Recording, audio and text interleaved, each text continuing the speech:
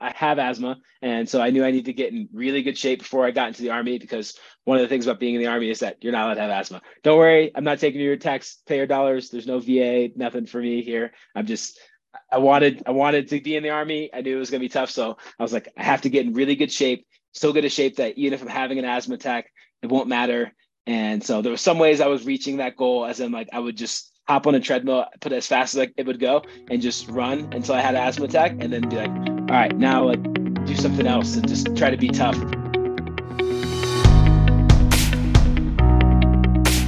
Hello again, team. Drew and Alex here with Mops and Mo's. Another week, another guest. This one, someone that I think folks may have heard about before. Alex, Yeah, I'm really excited about this one. We got Chandler Smith on the podcast, the who is, official unsponsored athlete of Mops and Mo's. He doesn't know that, but he is.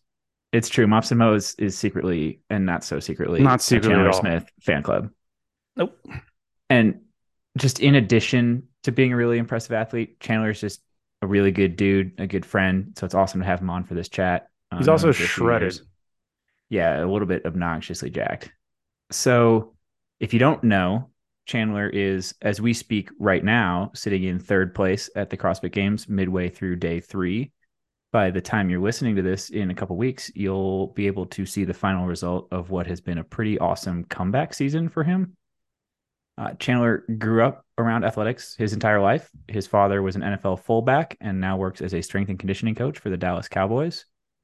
Chandler wrestled throughout high school and at West Point, discovering CrossFit as a conditioning tool along the way. We'll talk about the unique way he implemented it initially in this conversation. Graduating from West Point in 2015, Chandler commissioned as an armor officer and started focusing more and more on training for competitive CrossFit with a goal of making it to the games by 2022. Despite a couple setbacks, including losing part of his left ring finger in an Army training accident in 2017 and having to train in extremely austere conditions while deployed in 2018, he ended up beating that 2022 goal and qualifying for the games in 2019. There's certainly more to the story there.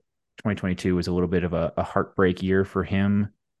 We'll talk about some of that during the episode, but with a massive asthma attack in semifinals that kind of derailed his plans and made him rethink some of his career. But since some of that, he's now a civilian. He's not in the army anymore. He's a full-time professional CrossFit athlete, and it's pretty cool this weekend to see him showcasing how much of a force to be reckoned with he still is. If you hearken back to our early episode with Evan Pycon, he talks a little bit about some of the physiological testing that he does. And I will quote directly from him that Chandler Smith is the fittest athlete he has ever conducted testing on, which is very interesting. And I don't remember if we call him out for that on air or off air, but it came up for sure. But yeah, Chandler's an interesting one because, we talk a lot about sort of the overlap between CrossFit and Army training and how, for better or for worse, it seems to be a pretty prevalent thing. I think Chandler is a perfect example of how it can obviously go very well because he's in phenomenal shape and he's competing currently and he's doing a really good job. So definitely a fun conversation. It's good to finally have our officially unsponsored Mops and Mo's athlete on the podcast to chat. So hopefully you guys enjoy this one. There's a layer here too that I think is pretty cool. I know it from putting conversations I've had with Chandler. I've heard it come up a number of times with other professional athletes that he trains with occasionally. Chandler, more than a lot of people in the space, is super, super deep into the why he trains the way he trains. He has significant influence on the programming he follows. He knows the logic behind all of the stuff. So it's cool to dig into it with a guy who's not just well versed in the why and the science behind it, but is applying it every day at a ridiculously high level. I think it's awesome. We'll have a lot of stuff in the show notes. We talk about a documentary that's out there about him, obviously his CrossFit experience. But guys, Chandler's he's a small fish in the social media page. He only has a bajillion followers on Instagram. So do us a favor, seek him out, give him a follow, and let's help launch this guy. Enjoy.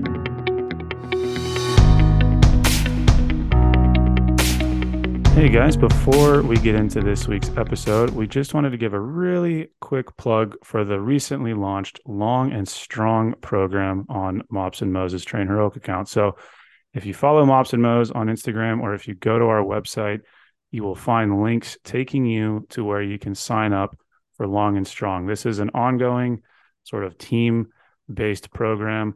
For the next couple of weeks before September kicks off, we're doing a discount sign-up rate at $20. So if you sign up now using the links that I just mentioned, $20 after the beginning of September, once the program goes live, it'll increase to $30 a month. So take advantage of it now. You probably aren't surprised to know this will be a concurrent training type of program. There will be some classic barbell strength work. There will be some polarized endurance training, some intense supersets, some work capacity type of sessions. It's designed as one workout a day, 6 days per week, one of those being active recovery. And I, for one, am beta testing it as we speak, trying to balance it with a lot of mountain biking and hiking and things like that. Working pretty well. Certainly enjoying the flexibility of it. I usually move my active recovery day to Wednesday instead of Thursday because I do a long bike ride on Sunday. It's got the flexibility to adapt to whatever else you're doing. I think you guys really enjoy it. And yes, there will be leg tucks. So like we said, follow the links on Instagram, head over to the website, sign up now. Programming will not start until the 1st of September, but you can get in at the $20 rate. Until then, once September kicks off, it will be $30 a month.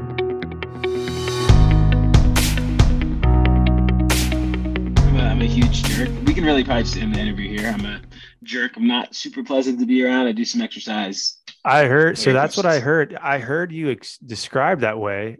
Yeah. I reached out, Evan Pycon, mutual friend, reached out to him. I said, hey, we're talking to Chandler tonight. Explain him in 3 words. He said, huge jerk, likes to exercise. I know that's a lie because Evan would have hit the 3 words on the dot. Yeah, that is an excellent counterpoint. He did mention your, in all seriousness, he mentioned your 515 test and that you blew everyone out of the water. So well done. That was many moons ago, back when I was a far fitter version of myself. It's actually been super interesting. Like my fitness as like in like the European sense of the word, like, which is whatever, just like cardiovascularly, I'm so much worse than I used to be when I was 10 pounds lighter and was running 6 times a week, being in the army and everything. But I've gotten a little bit better at CrossFit, but now it makes, all the running and fast stuff hurt a lot more, so the sport has gotten a lot less pleasant than it used to be, but I've gotten better. So you've gotten less fit since you left the Army. The Army's going to love to hear that. No, this was like, I've been progressively getting less fit since I left West Point. I don't want to give the Army really any credit for anything outside of a lost finger and lost years of enjoyment. But I'm just kidding.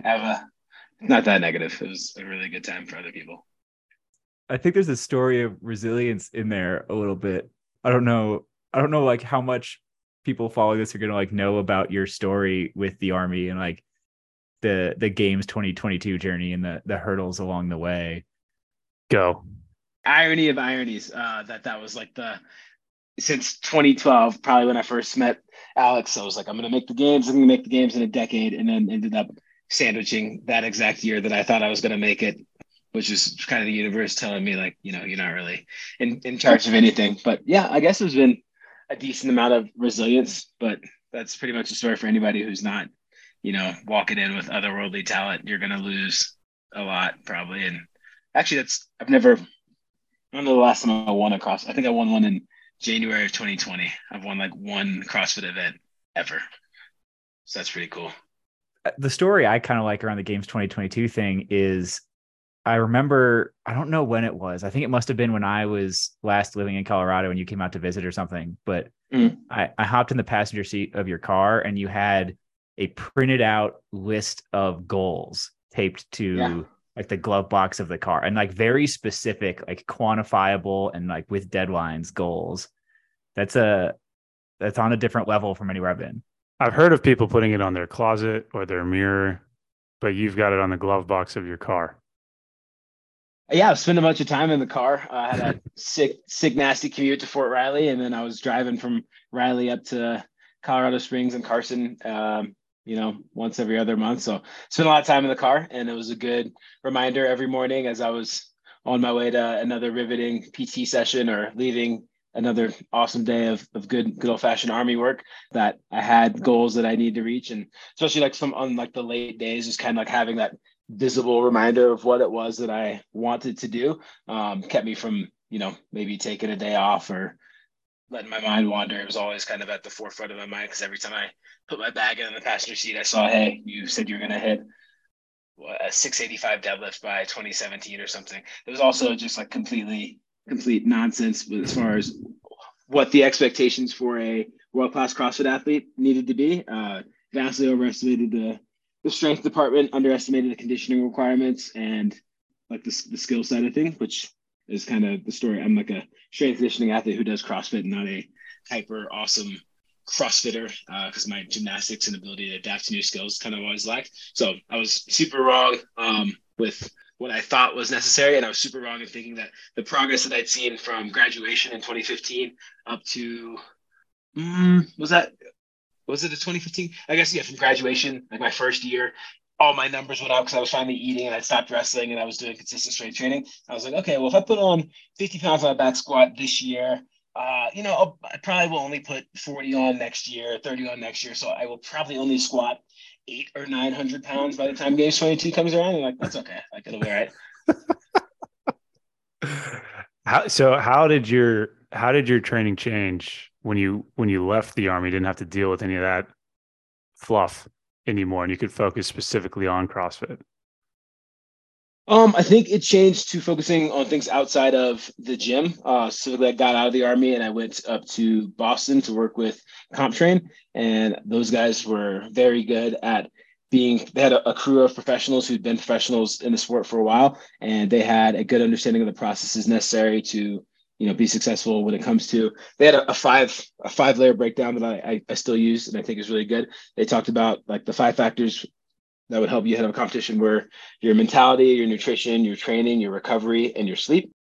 Just remember that as mentors, which is like standard Army, like making things an acronym and find a way to remember it. But I pretty much only focused on training.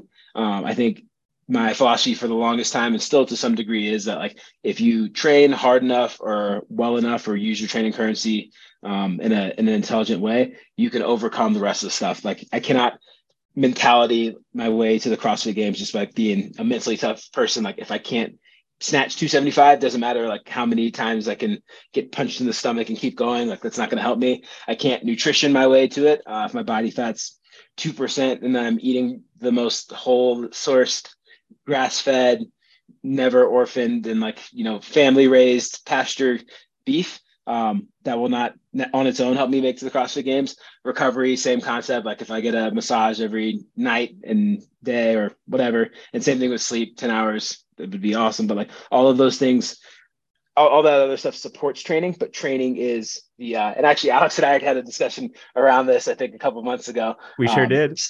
Yeah. Training is at the highest levels, and like, not completely ignoring the other aspects of things. Training is the main thing for this sport and for pretty much any modality, whatever the training is. In my mind, that's the one thing that can't be replaced. The other things are all supporting elements to your training or your job or whatever that is. So I really doubled down on that. And then when I got out, I was able to kind of expand and learn a little bit about those other things.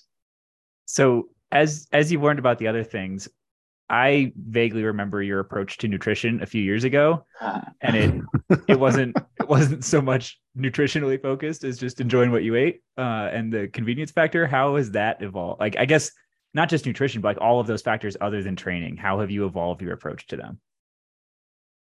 I think, okay, I'll go through in order. Also, I guess we'll start with the nutrition. I still probably don't eat like as clean as, a bodybuilder trying to become stage ready, or as clean as I did when I was trying to cut weight for wrestling.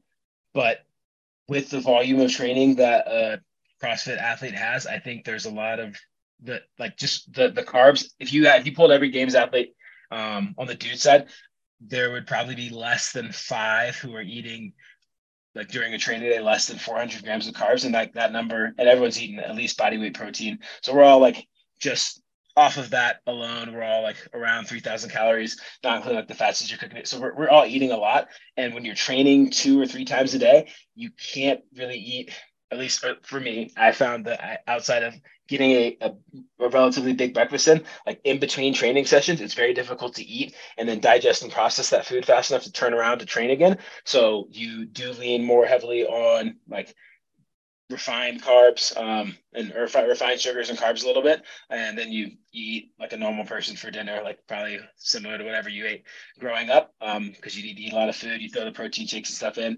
Protein shakes are also processed a bit, and I know that's not as clean as maybe other folks would eat, but for the purposes of what we're doing, I think it's necessary to do pretty much not whatever you can to get the calories in, but getting the calories in to fuel the training is more important than specifically just the quality of the calories themselves. You want them to be high quality, and I think probably compared to 95% of Americans, like the quality of the food I eat is much higher, but I'm not obsessing over that in the same way I'm obsessing over my training. So that's the nutrition piece. I'll let you rebut because I know that's a big one for you. No, I think it's a great point, and I think there's a layer in here of like people assume that like the same things that get you to like a normal level of fitness, you would just like do them all harder to get to a higher level of fitness. And I do think there's a little bit of a change where you're like maybe even like compromising normal health things for the sake of performance things. There's like I don't know where that transition point is. I don't know how high you go before you start to make decisions that are like kind of as utilitarian as what you're talking about, of just like you have to train enough, hard enough, and you have to get enough calories, and like the other things become a little bit secondary. But Well, it's like, at what point does food become strictly fuel and not food anymore? I mean, I guess because I'm just thinking about like, kind of growing up, obviously not to the level that you're at with CrossFit, but all these kind of local competitions, and people will show up with like 10 Snickers bars because that's what they saw Rich Froning eating at the games. And it's like, hey man, you're not that guy. So I don't know if that's where you want to be in terms of your nutrition. But to your point, what was it, 400 grams of carbs and then body weight protein? I mean, like, At least, yeah. yeah. So you're I'm over you're that. housing food. Yeah, That's pretty interesting. much all the time. Anytime it feels and like I know what a real job is, so it's a bit of a goofy thing to say that it feels like a job, but that is you get home from a training session and immediately you have to start putting food in because you got to put food in immediately after and then put some food in before your next training session. And if you miss the timing, you're going to be too full and then you're going to be sluggish. Like it's something you really have to stay on top of. I was actually thinking about that the other day because like I work out probably once a day on average. Some days I don't work out and some days I'll do a couple things, but I always worry about like, oh, I waited too long to work out and now I have to eat. So I can't work out for another hour or two because I won't feel good until I then. missed And my that's only managing one workout. And it's not that big a deal Yeah. for me. And it's not my job at all. Whoa, Alex, settle down. Trim the volume. No, it's a very real consideration, especially with swimming, because as everyone knows, you're supposed to wait 30 minutes before you get in the pool. So you got to push everything 30 minutes to the left before that. It becomes this whole thing. I mean, this is slightly getting off into a tangent, but I'm glad you mentioned swimming because, again, chronicling kind of like the history of CrossFit, it seems like, I mean, correct me if I'm wrong here, but it seems like it's gone from a very strength focused, high intensity, under the lights in the stadium to, I mean, we're seeing a lot more of an endurance component to it now. And you've got swimming, biking, longer distance running combined with all the lifting. I mean, this is an obvious question, but like, what does a training week or phase look like balancing all of those things?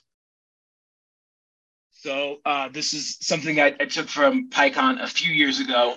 When you're balancing things, I think that there are different phases of the season that are focused and oriented on, building more strength, to build more muscle endurance or sports specific training, but you never should really completely like cycle out of one component because then it makes returning your skills in that component a lot more difficult.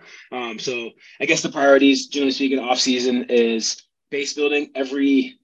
It's tough to say directly because this will only be my second time in 2016, 2020, and now this upcoming off season. I took a lot of time to get strong. So this will be like a strength focused off season. But generally speaking, the other off seasons that I've had, 17, 18, 19, 21, have all been in 22, have all been pretty aerobically focused. It normally just is a little bit easier to do that and still compete. It's tough to, you can't fake the shape part of it. Like if you're in extraordinary shape, but you're not strong enough, especially for me as a strength biased athlete, I can get away with that a little bit more than I can get away with not being in shape. And especially how not being in shape will affect my gymnastics versus being really strong and how that affects my gymnastics. It's just not the most economical choice, but you have to kind of change gears a little bit. So off season, so I focus on that. And that off season period probably bleeds into around the quarterfinals. We'll have a part where we get pretty sport specific. You're running progressions throughout the whole year with your gymnastics and your lifting.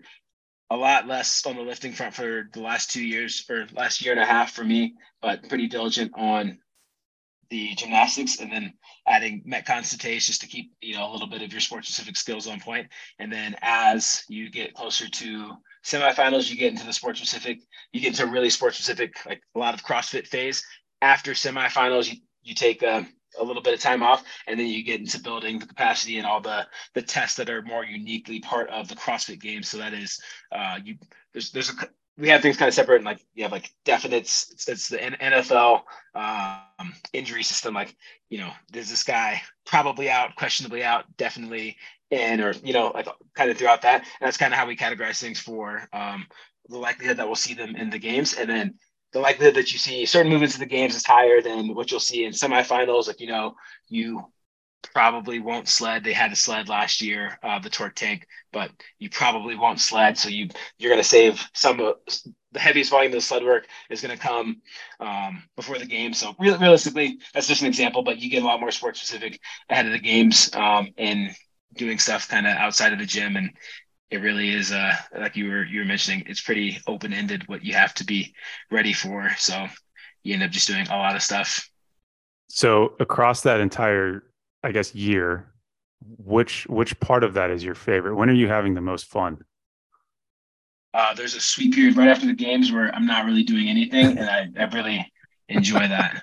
No, I'm kidding. I like open training. I think I like when the test open and the Rogue Invitational, which it hasn't happened every year, but I've done it 4 years and hopefully get to do it for a fifth this year. Those feel like a little bit more closed test than maybe quarterfinals, semifinals, and the games. The games especially is a super open test. And I mentioned this earlier, like part of how me knowing myself as an athlete is that I'm not like the most adaptable guy, but I think because I do my own programming or have always been involved in it, I feel a lot more confidence when I can come up with a plan to attack a movement. So when something gets announced, I feel more confident than maybe somebody else. Like as an example, Pat, who's way fitter than me, Pat Vellner, put up something the other day, and he was like, "I hate when they announce things early." And I was like, "Man, I really love it, and that's cool. I feel like that's an advantage for me, even though Pat's a better athlete by a million miles. Just like there's different approaches. So I really like the closed tests and the open and Rogue feel like tests that are at least like somewhat closed, or at least I've done a good job of guessing them enough to feel like I'm smart enough to know what's coming with those." Well, I should add for people. So the Open, for people that don't know, is the like online worldwide qualifier. And I mean, it's always been sort of explained to me as I've competed and coached through it. It's like the bar is slightly lower, and that might even be the wrong word, but it's more accessible for everybody. So I can imagine that as a games athlete, it's not the same level of intensity that you're thinking going into the games, because it's, once a week for several weeks, and it has to be applicable to just about anybody, more or less. Yes, absolutely. In some ways, though, I do think the intensity is higher because there is less of a technical barrier to entry for the movements. So if the classic example, there hasn't been a test like this in a while, but one of the old open tests was 7 minutes of burpees. Oh, dude, I was in college. I remember that one. Yeah, really painful, right? But you're sucked. not gonna miss a burpee, like, technically, right? You're not gonna fail it the same way you would fail a muscle up or handstand walking across an obstacle or something. And as the season progresses, there's more and more of these technical tests, like the legless rope climb, the seated legless rope climb at semifinals, or the handstand pirouette in that same workout, or just the higher volume muscle ups, things that you can fail for reasons more related to your ability to do the movement or your muscle endurance versus just your ability to hurt. And I think leaning into ability to hurt is something that's a skill set I feel like I built out well, and that's why CrossFit appealed to me when I first started doing it. And it's kind of like my pocket. So I like staying in my pocket. So I'm going to shift what I was going to ask a little bit, because you just talked about like tolerance for suffering and things like that. Your background is in wrestling. How do you think wrestling specifically, as like, because people come from different sport backgrounds to CrossFit, and people come from different sport backgrounds to tactical professions in the Army and things like that. Mm-hmm. What specifically from wrestling has helped you get where you are? Okay, I think wrestling's a great background for CrossFit for a few reasons. The first, I think, comes from the training. We train across pretty much all modalities in wrestling. We would lift weights pretty much. I think we lifted weights 3 or 4 times a week. We, as part of getting your weight down, you ended up doing a lot of easier cardio, zone 1, zone 2 work, and then the sport itself was a Metcon, kind of a blend of anaerobic and aerobic efforts. So we trained long, we trained short, we trained explosive, we lifted, we did, really long efforts. So I think that well-roundedness that serves you as a wrestler also kind of serves you as a CrossFit. And within that, when you have to train so many modalities, you're used to training for a long period of time. And I tell people this, and folks don't believe me, but I train more in college with the exception of games training. I train more in college than I do now, because I was, you wake up and there was a drill session in the morning. You'd have your J-hour lift in the middle of the day. You go to practice. After practice, you cut weight. And so between all that and, also doing school stuff and not sleeping and military responsibilities and all this other stuff, I had more on my plate by a long shot then, and definitely felt more physically tired because I was too silly to really know when to pull off and when to taper. I didn't have the skills to maybe get away with being able to take my foot off the gas. And I think that prepares you really well on that front. So it's like the training modalities and the training volume, but also the nature of cutting weight. I think there's a lot of objectivity in you either do or you don't do this thing. And that feedback is also present in wrestling, just with the individual nature of the sport. You either win the wrestle off or you lose the wrestle off. You're better than this person. There's not it's not I guess fluky is the wrong word, but it just feels like it's very concrete that you are not better than somebody else. And you get used to losing a lot in those scenarios. Like, you're not going to beat the guy who's heavier than you. There's just a lot of really concrete feedback. And I think learning to take good negative feedback is essential for being a good CrossFitter, because you're not going to be the best at most of the things that you do. As I alluded to, like, I think I've got probably 5 or 6 event wins in 7 years of high level CrossFit competition on the individual side. But I've placed or, done top 10 at a lot more events than that. And so the name of the game is consistency and being able to accept, okay, I didn't win this, but I'm on to the next thing, or not winning is not the end of the world. And I think some sports don't give that same type of feedback. So sum it up, the training modalities, training volume, and then the type of feedback you get and learn to accept as a wrestler, that's all really useful stuff. So I want to key in on the volume, because we're going to talk a little bit of like relevance to like other people's training, and specifically for tactical and military training and things like that. And I think people like to focus a lot on like intensity or maximal strength, and they love to focus on like the gymnastic skill, and they love to focus on like the endurance events. But what stands out to me, both from what you said about your wrestling training and from what you said about your CrossFit training, is that the real like make or break thing is the amount of volume you can tolerate, which is something you have to progress into really gradually over practically a lifetime. How do you manage, I guess in your case, it sounds like you just built up to it from childhood and kept a high level of training volume forever to a certain degree, but is that something that you feel like is addressed enough? Because I feel like when we talk about tactical professionals, it's basically how much volume can you tolerate of just doing stuff that's going to decide performance. That's what a lot of hard schools look like and things like that. It seems like tolerance for volume is overlooked. Durability. I wish I remembered the framework. I specifically had remembered taking this from, but I remember reading or somewhere seeing that like durability is as essential a component of fitness as is your muscle endurance or your conditioning or your maximal strength, because you can't express any of those things, especially in a military tactical sense, when you're working over weeks, months, years. You can't express your maximal abilities in any of those areas if you don't have the durability to be in position to, be the person. Like, if you're at home because you're broken, then you're not going to be on that deployment when your super swoopy skills at X, Y, or Z could be applicable. So I think durability is hugely important, and it does take a long time, and it requires you to start below your maximal capacity to understand where it's at. And so I just don't think that briefs well when folks are wanting to, get to be becoming elite as soon as possible. And for some people that does work. It just is not it's not sustainable or achievable for most people to, immediately try and do whatever I'm doing, because I've more or less been a professional athlete for 13 years at this point. So I've been doing this volume for a long time. And if you decided to do it 13 months ago and are trying to do what I'm doing, then like potentially you haven't built the strength or ability to recover hormonally or any of these other ways. Another thing I want to throw in, like one of my coaches always says, like building muscle takes weeks, tendons take months, and bones take years, when he's like talking about density and resilience to injury. And, I think those concepts are kind of lost in a fitness market where solutions, easier or like faster solutions, are available. You could take my training immediately and start doing what I did, but just because I'm selling you that product doesn't mean it's necessarily like the right thing for you if your training age or experiences up to this point are different.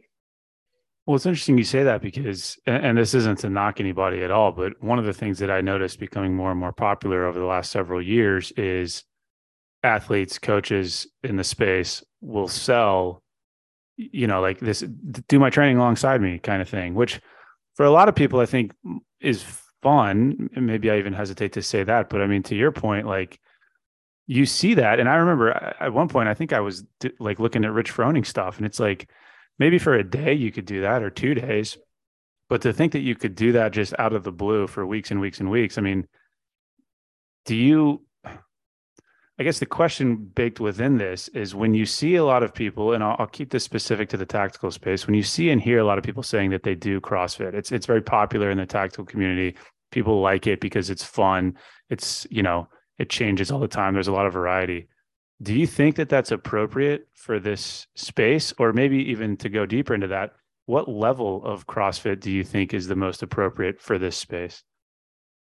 I think the level of CrossFit most appropriate, it would be, doing a class workout a day and maybe some supplementary lifting alongside it, which most gyms end up these days programming a lift and then a Metcon. I think outside of that, unless you have your life oriented around, recovery protocols that allow you to avoid being overtrained from doing, the volume that you're going to get from waking up early, going to PT, working a job all day, going to a CrossFit class after work, and then also, doing your home and family and additional work responsibilities. If you if your life is totally oriented around recovering around your workouts, then you can maybe get away with that. And also if you have athletic background, but if you don't, then you're just increasing potentially your risk for burnout, injury, all the above. And you're probably also not training as effective as you could for your job. The job requirements and the tests you take part in as a service member are not what the CrossFit games are. So like, for example, I think there's a couple of movements I talk about I will probably never do after I'm done competing.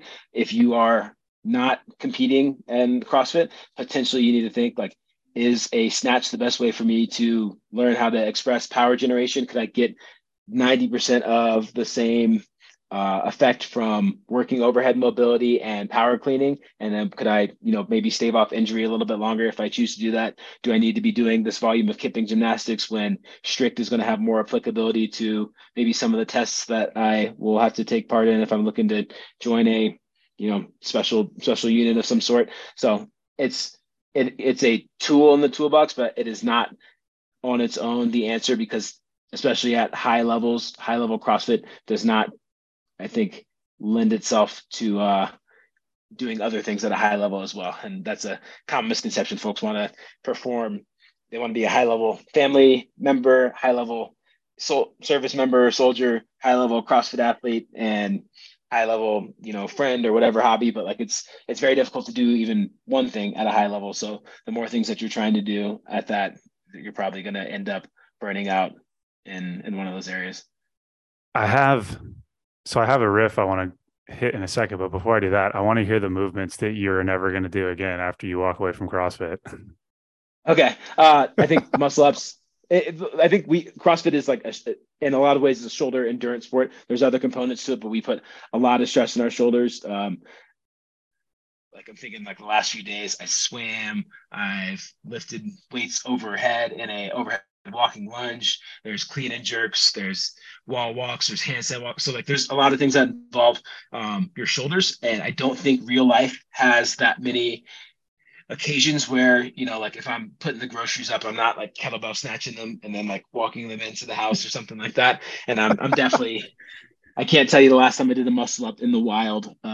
So I think I'm just going to be a lot more gentle to my shoulders, especially, the amount of CrossFitters that have some partial labrum tear or AC joint damage. It's just, those things aren't necessary to maintain a high level of fitness the way that I see fitness. I don't think I'll really lose much if I can snatch 300 pounds and I never snatch again, and it goes down to 200 pounds. I'll probably still be strong enough to do anything that a non-CrossFit event would ever ask me to do overhead. Right. So that's pretty much it. I'll just be a lot kinder on the shoulders. I also probably won't do thrusters and wall balls because I hate those. Okay, I'm glad you said that, because for me, it's always been thrusters and freaking wall balls. And I was going to say, if he doesn't say thrusters and wall balls, I'm not going to believe anything else that comes out of his mouth. That's totally fair. Thrusters, wall balls, and I might be that person whenever they throw a rowing workout, and I'll just be like, I'll show up. I'll hop on the biker coach. So I want to get back to this riff, because as we were talking about, you mentioned that you like to maybe do your own programming, but certainly be involved in it. And one of the things that I have heard for years and years, maybe it's a misconception from people looking at CrossFit from the outside in, you're not only doing CrossFit to be good at CrossFit. It's not, a 21-15-9 every single day, a Metcon. And that's like, you're doing a lot of different things that you talked about. And so maybe there's not even a question baked into this, but just more of a thought, because you do hear a lot of people saying that they're doing CrossFit when really they're just training well. And it doesn't have to be CrossFit. Or conversely, you'll see people combining something with a barbell and maybe an assault bike, and some naysayers in the corner being like, that asshole's over there doing CrossFit. And it's become almost like a catch-all for any type of training that is either not powerlifting or strict running. And I guess I'm curious, have you run into that before, maybe in your Army career or afterwards, where somebody just labels like, oh, you're just doing CrossFit? And it's like, no, I'm just training well. Yes, it is interesting because I do think from a CrossFit perspective, I understand for branding and everything, you would want to say that everything that a CrossFit Games athlete is doing is CrossFit, because that's the whole point of it, is that it's like this nebulous thing that encapsulates. If it's nothing, it's everything. Yes, yeah, exactly. So it's that being tough to define is a little bit intentional and allows the Olympic lifting session I did, especially with the workouts they've announced for the games, where they're like on their faces, their single modality test of, there's a monostructural test, weightlifting test, gymnastics test. But if I'm doing gymnastics, I'm not doing CrossFit. But if it's training for CrossFit, is it CrossFit? It's tough to really know where those lines are drawn. But yeah, I think training well in a lot of cases does look very similar to doing CrossFit. I think the 10 components of fitness are, similar enough to what the Army came up with for their 10 domains, that they cover most of the same things. And that's just, if you want to be a fit human, CrossFit's going to be a good way of getting you there. It might not be the optimal way, depending on who you are, what your time availability is, and what you're training for and all that. But it's going to check a lot of boxes. So training well is going to look very similar to CrossFit in a lot of cases, probably most cases.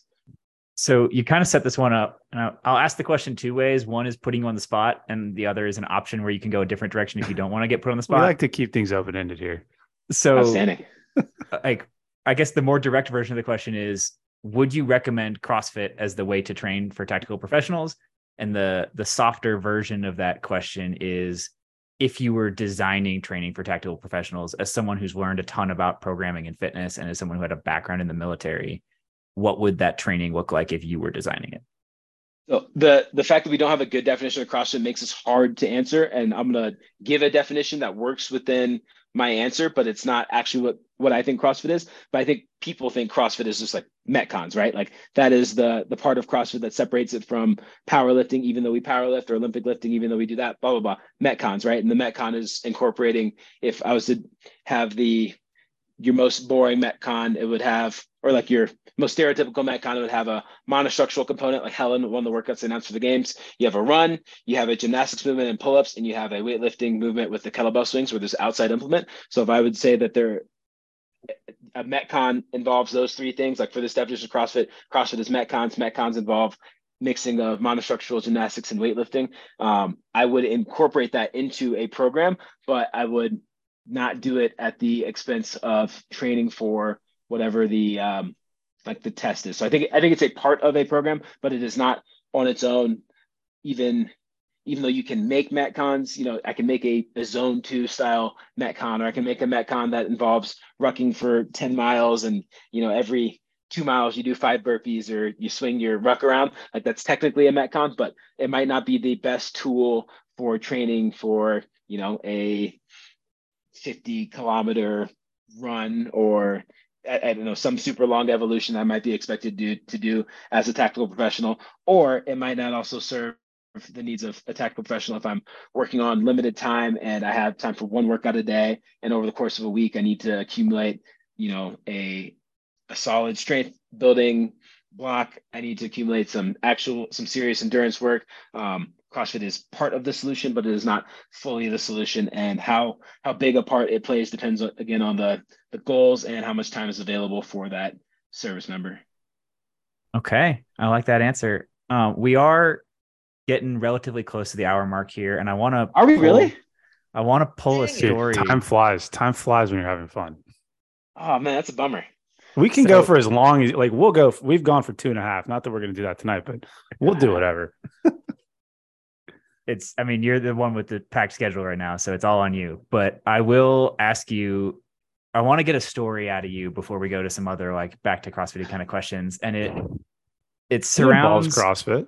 It does involve CrossFit. So it surrounds when and how you discovered CrossFit and how it tied to you preparing for the Army and things like that. And hopefully I've given you enough of a hint right there to explain the story. I'm hoping you could just tell this one of why you chose that tool to stress you out in a very particular way. Okay. It's 2 reasons. One, I have asthma, and so I knew I needed to get in really good shape before I got into the Army, because one of the things about being in the Army is that you're not allowed to have asthma. Don't worry, I'm not taking your taxpayer dollars. There's no VA, nothing for me here. I'm just I wanted to be in the Army. I knew it was going to be tough, so I was like, I have to get in really good shape, so good a shape that even if I'm having an asthma attack, it won't matter. And so there were some ways I was reaching that goal, as in I would just hop on a treadmill, put it as fast as it would go, and just run until I had an asthma attack, and then be like, all right, now do something else and just try to be tough, which you can't out tough a physical condition, as I learned last year when I was having all sorts of asthma problems at semifinals. But a lot of good lessons learned. Anyways, I remember looking up military training, legitimately just Googled military training, and then in between the Stu Smith Navy SEAL documents and all that other stuff, there was something about CrossFit. And because the media team was awesome and still has the capacity to be awesome sometimes, I ended up watching a video of Spencer Hendel doing a snatch, and at sectionals 2010 or something, and I sent him a message on Facebook, and I was like, hey man, whatever, some cool fan stuff. I think you're really cool. I'd like to do CrossFit too, but I have to message you directly to learn how to do it. And he was cool enough to send me a message back, and I started doing it to train for West Point. I ended up getting a lot better shape for wrestling my senior year, and was kind of bought in at that point. Hopefully, I think I touched everything there, because it's got the asthma, and then the Google. So you got it. And I like that a lot. And I will say, you talked about being fit enough that even if you're having an asthma attack, it would not matter. And you specifically referenced last year's semifinals. And I remember going back and looking at it, because in some ways that was hard to watch and it was sad and stuff. But in another way, I went back and looked, and I was like, man, I wonder, could I perform the way he performed while he was actively having an asthma attack? And the answer is absolutely not. There's no way I could have performed even at the level you did while you were unable to breathe. That was my ultimate proof of concept. That was my magnum opus. That's what all the work in CrossFit have been working towards, seeing how fit are you when you can't breathe. And the answer is not fit enough to go to the CrossFit Games. I see a world where, they create a CrossFit Metcon that somehow involves some constricted breathing of some sort, and then you have to go off and do who knows what. I could see that getting folded into things. You'd be ready.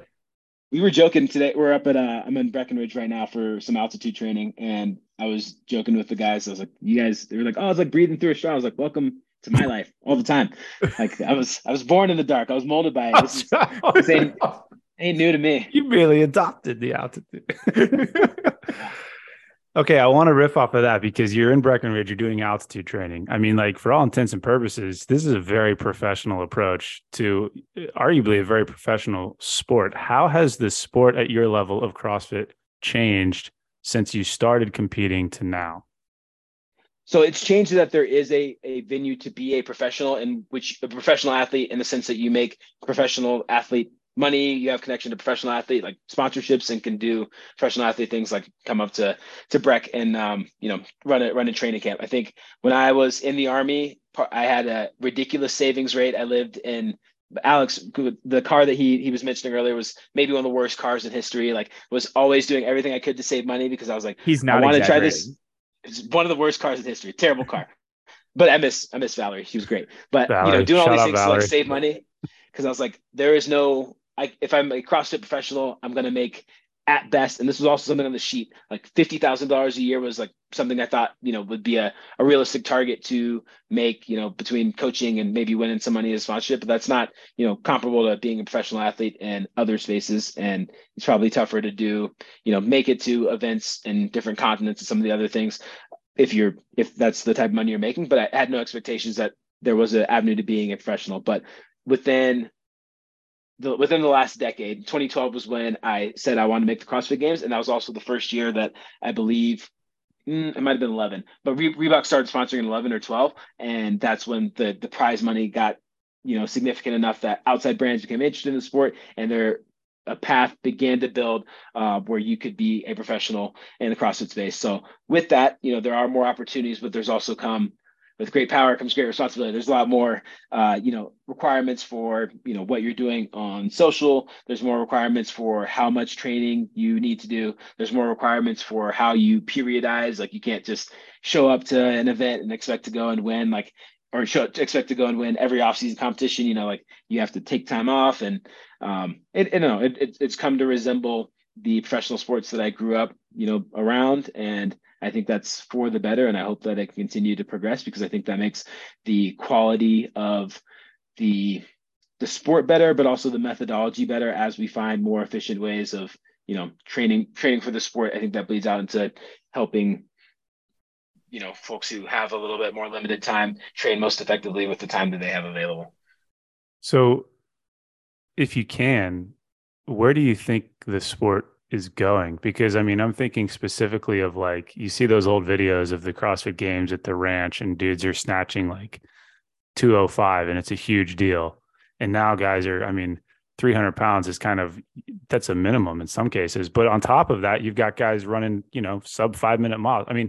Just as somebody who's been involved in strength and conditioning and kind of CrossFit too for a number of years, it's like you'll see people knock the sport because it looks obnoxious if you're watching it on TV, but at the same time you have guys and girls doing insane physical things. And so where do you think the kind of ceiling is for this? Like, how far do you think it can go before it's like, man, that kind of feels like the limit of human performance?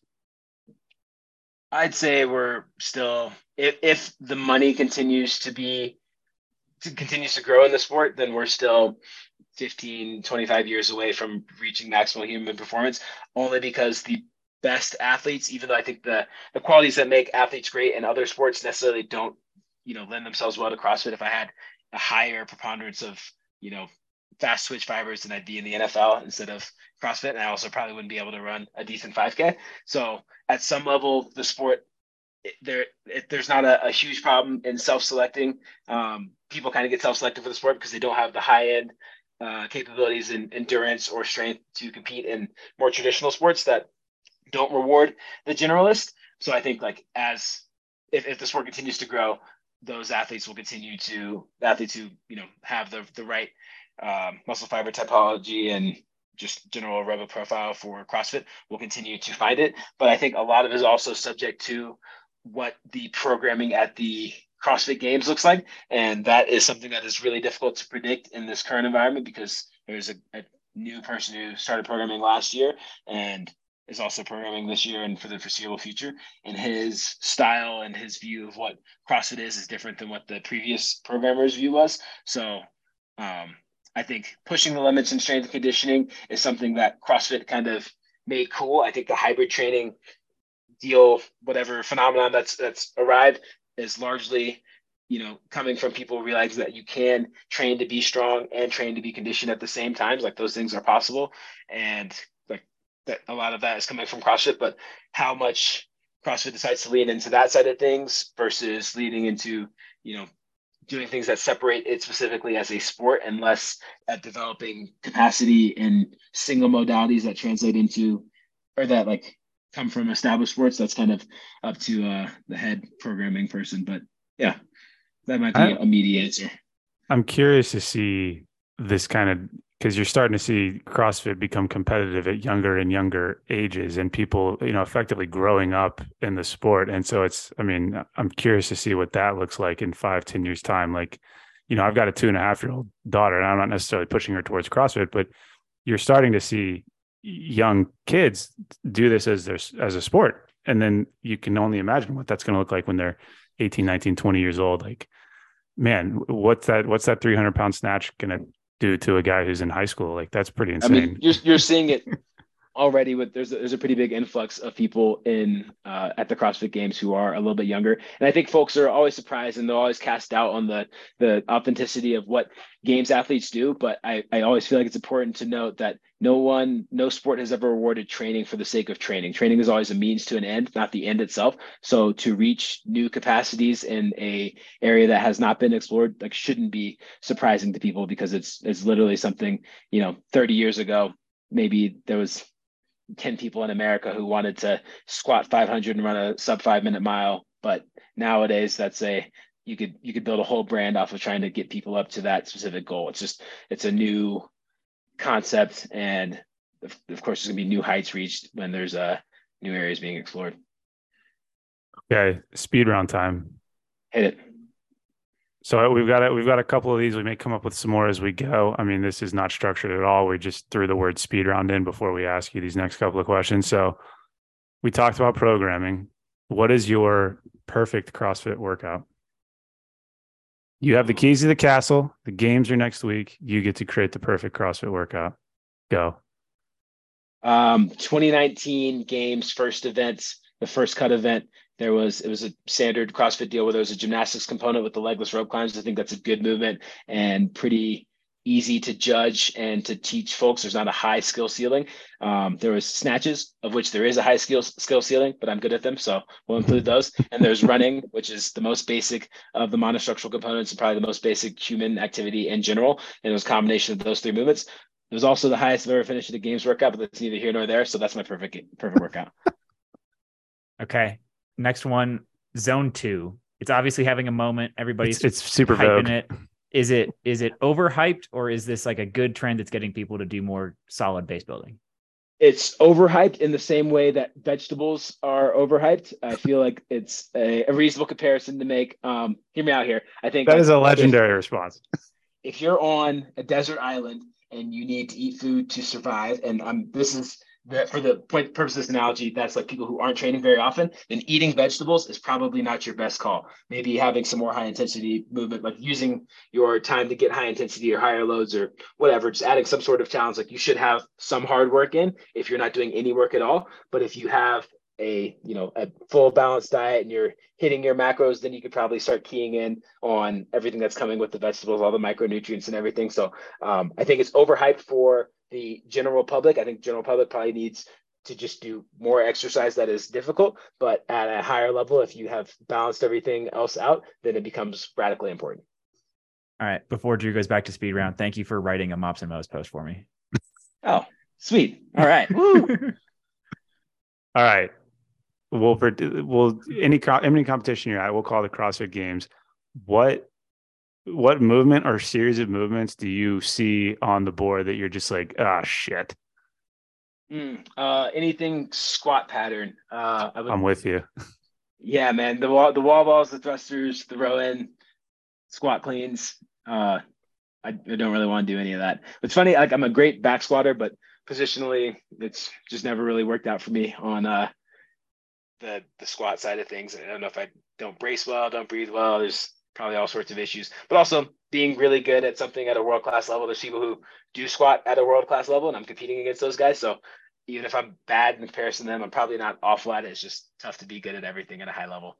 Well, it's like, I mean, there's a difference between I like to squat versus wall balls are enjoyable. First, I don't know what it is about knee flexion. It's like, do it for 3 to 5 reps and it's great. It's in everybody's wheelhouse. Do it for 100 reps with a tiny little leather ball and like, it sucks. It does. I wish I had more pleasant things to say about it. I'm 90% positive we're going to do them here in a week and a half, and it's going to be a character builder. We'll be cheering for you. I'll need it. So CrossFit is a very polarizing modality. People kind of either love it or hate it. There's no one who's really neutral. What is your response to those folks who talk about CrossFit's terrible, CrossFit causes tons of injuries, just CrossFit haters in general? They're all on drugs.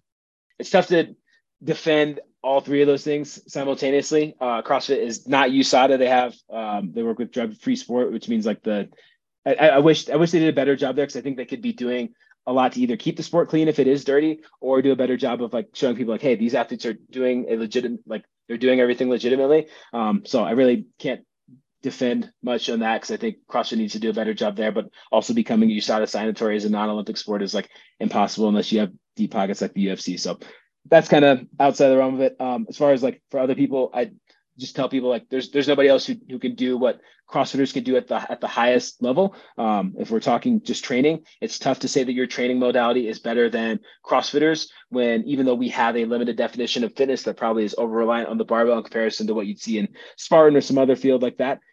There's nobody who's as strong and as fast and has gymnastics capacity like us. So if your training program is better at achieving fitness as defined by CrossFit, then go for it. But I don't really see that happening in a lot of spaces. And then the injury stuff is pretty well debunked to this point, where it's not more dangerous than participating in any other recreational activity. So that one's just that whole deal was not true to begin with, but it's bad publicity that kind of it lasts for a while. Like the Flavor Aid people are still getting over Jonestown, I'm sure. So it's just sometimes it takes a minute for the press cycle to spin your way. There was a fun little lawsuit if anybody wants to go back and look up the history. Are we going to put the Jonestown lawsuit? Oh yeah, okay. I was going to say, is Jonestown? I should have thought of a better.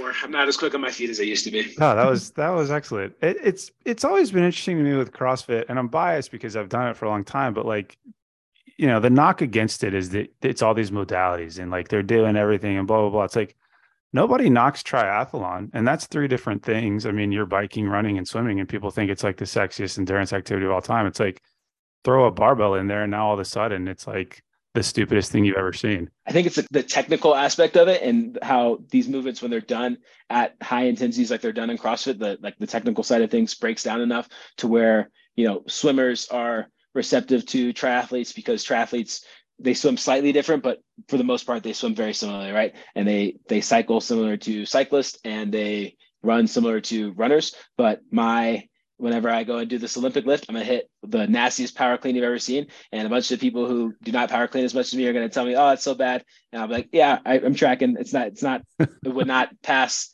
in your field. Or whenever we're hitting muscle ups, we'll say, wow, they're using too many legs. So that would be, you'd lose points in gymnastics meet. Or when we're rowing, if we're trying to save our legs and we use a higher arm pull, like all these movements become compromised when they are integrated in the CrossFit methodology, because of the intensity and the intentional combination of movements that kind of sometimes can use the same body part, or ask a lot out of a body part that you would normally need to use for that modality. So I think that's kind of what makes us a little bit of a redheaded stepchild for some of these modalities that we participate in. Okay, you teed up this last speedrun question perfectly. Kipping pull-ups. Are those pull-ups? No, they're a different movement, but I think it's overhated if you use them within the context of a Metcon where the purpose is to do enough movement to keep your heart. I won't say work, but work is how CrossFitters would define it. If you're doing more work in order to keep your heart rate higher and be able to maintain intensity throughout the course of a workout, it is more effective for that purpose. So it's just a different movement. Same way that nobody in the powerlifting community, you could choose to sumo deadlift or regular deadlift. One of those is moving the bar for a lot less of a distance, but you're accomplishing the same work. I think it gets a lot of flack because it looks funny, but I'll also probably do more strict pull-ups than anybody who can do as many regular kipping pull-ups as me too. So it feels like I just think that there's enough evidence of like at its best, CrossFitters do things well, enough things well across the board that it's tough to really, try to shoot holes in the breakdowns in technique or how they do some things differently because we're doing so many things at once. Beautiful. Well, Chandler, this has been fantastic. I know like longtime followers of Mops and Mo's will know that it's like 50% a tactical human performance platform and the other 50% is it's a Chandler Smith fan page. So I appreciate you coming on. I'm looking forward to watching you at the games and everything. A week from now. Appreciate all this. Yeah, it's coming up soon. Depending on when you listen to this. Well, yeah, when they listen to this, it will already have happened. So apologies for spoiler alert stuff. I don't know. Congrats on your win. Yeah. Thank you. Yeah, it was very easy this year. Yeah, we noticed. Well done. Knocked it out of the park. But I just want to say thank you for coming on. I know you're busy training out there and everything, so this has been awesome. I really appreciate you having me on. It's been super cool. If the folks don't know, Alex and I've been friends since 2012, 13. We've since cadet days lived in the same building and known him for a long time. Did stuff with Team RWB, and it's cool that you have done the work that you've done in fitness, and I get to experience that from as a fan. Watching Mops and Mo's and the work that you've done and helping build up H2F and support fitness initiatives and other government agencies as well. It's just been really cool to see. So I'm glad that we're both on this fitness journey trying to help people. And it's cool that our paths get across like this. Drew, I'm just the awkward third wheel. Yeah. I have nothing to add. I'm the third wheel. Thanks for bringing me along on you guys' dinner date tonight. I appreciate it. Everybody have a good week. See you guys. Hey, Alex, let's cover our ass real quick. Oh, great idea, Drew. All right, guys. The views and opinions expressed in this program are those of the speakers and do not necessarily reflect the views or positions of any entities they represent. Thanks for tuning into this week's episode. Before you go, please rate and review the pod on the listening platform of your choice. You can also visit us on our website at www.mopsinmos.com. That's mops, the letter N, mos.com. You can check out the library of podcast episodes, our latest blog entries, any helpful resources, and also sign up for our newsletter. Drew nailed it. Just to underline a couple of things, the podcast entries have in-depth show notes on the website. So if you missed anything or you want to read any of the research we talk about, it is all there. You can, at the bottom of the website, sign up with your email and receive future updates from us. The blog posts go a little bit more in depth in kind of written form on a couple of topics we get questions about all the time. But most importantly, I just want to ask all you guys, our best way the word gets out is absolutely word of mouth. So tell your friends, tell the people you work with, anybody you think would find it useful. Thanks for spreading the word. If you have any questions or comments, feel free to shoot us an email at either Drew or Alex at mopsandmos.com. Or there's a contact form on the website. Thank you.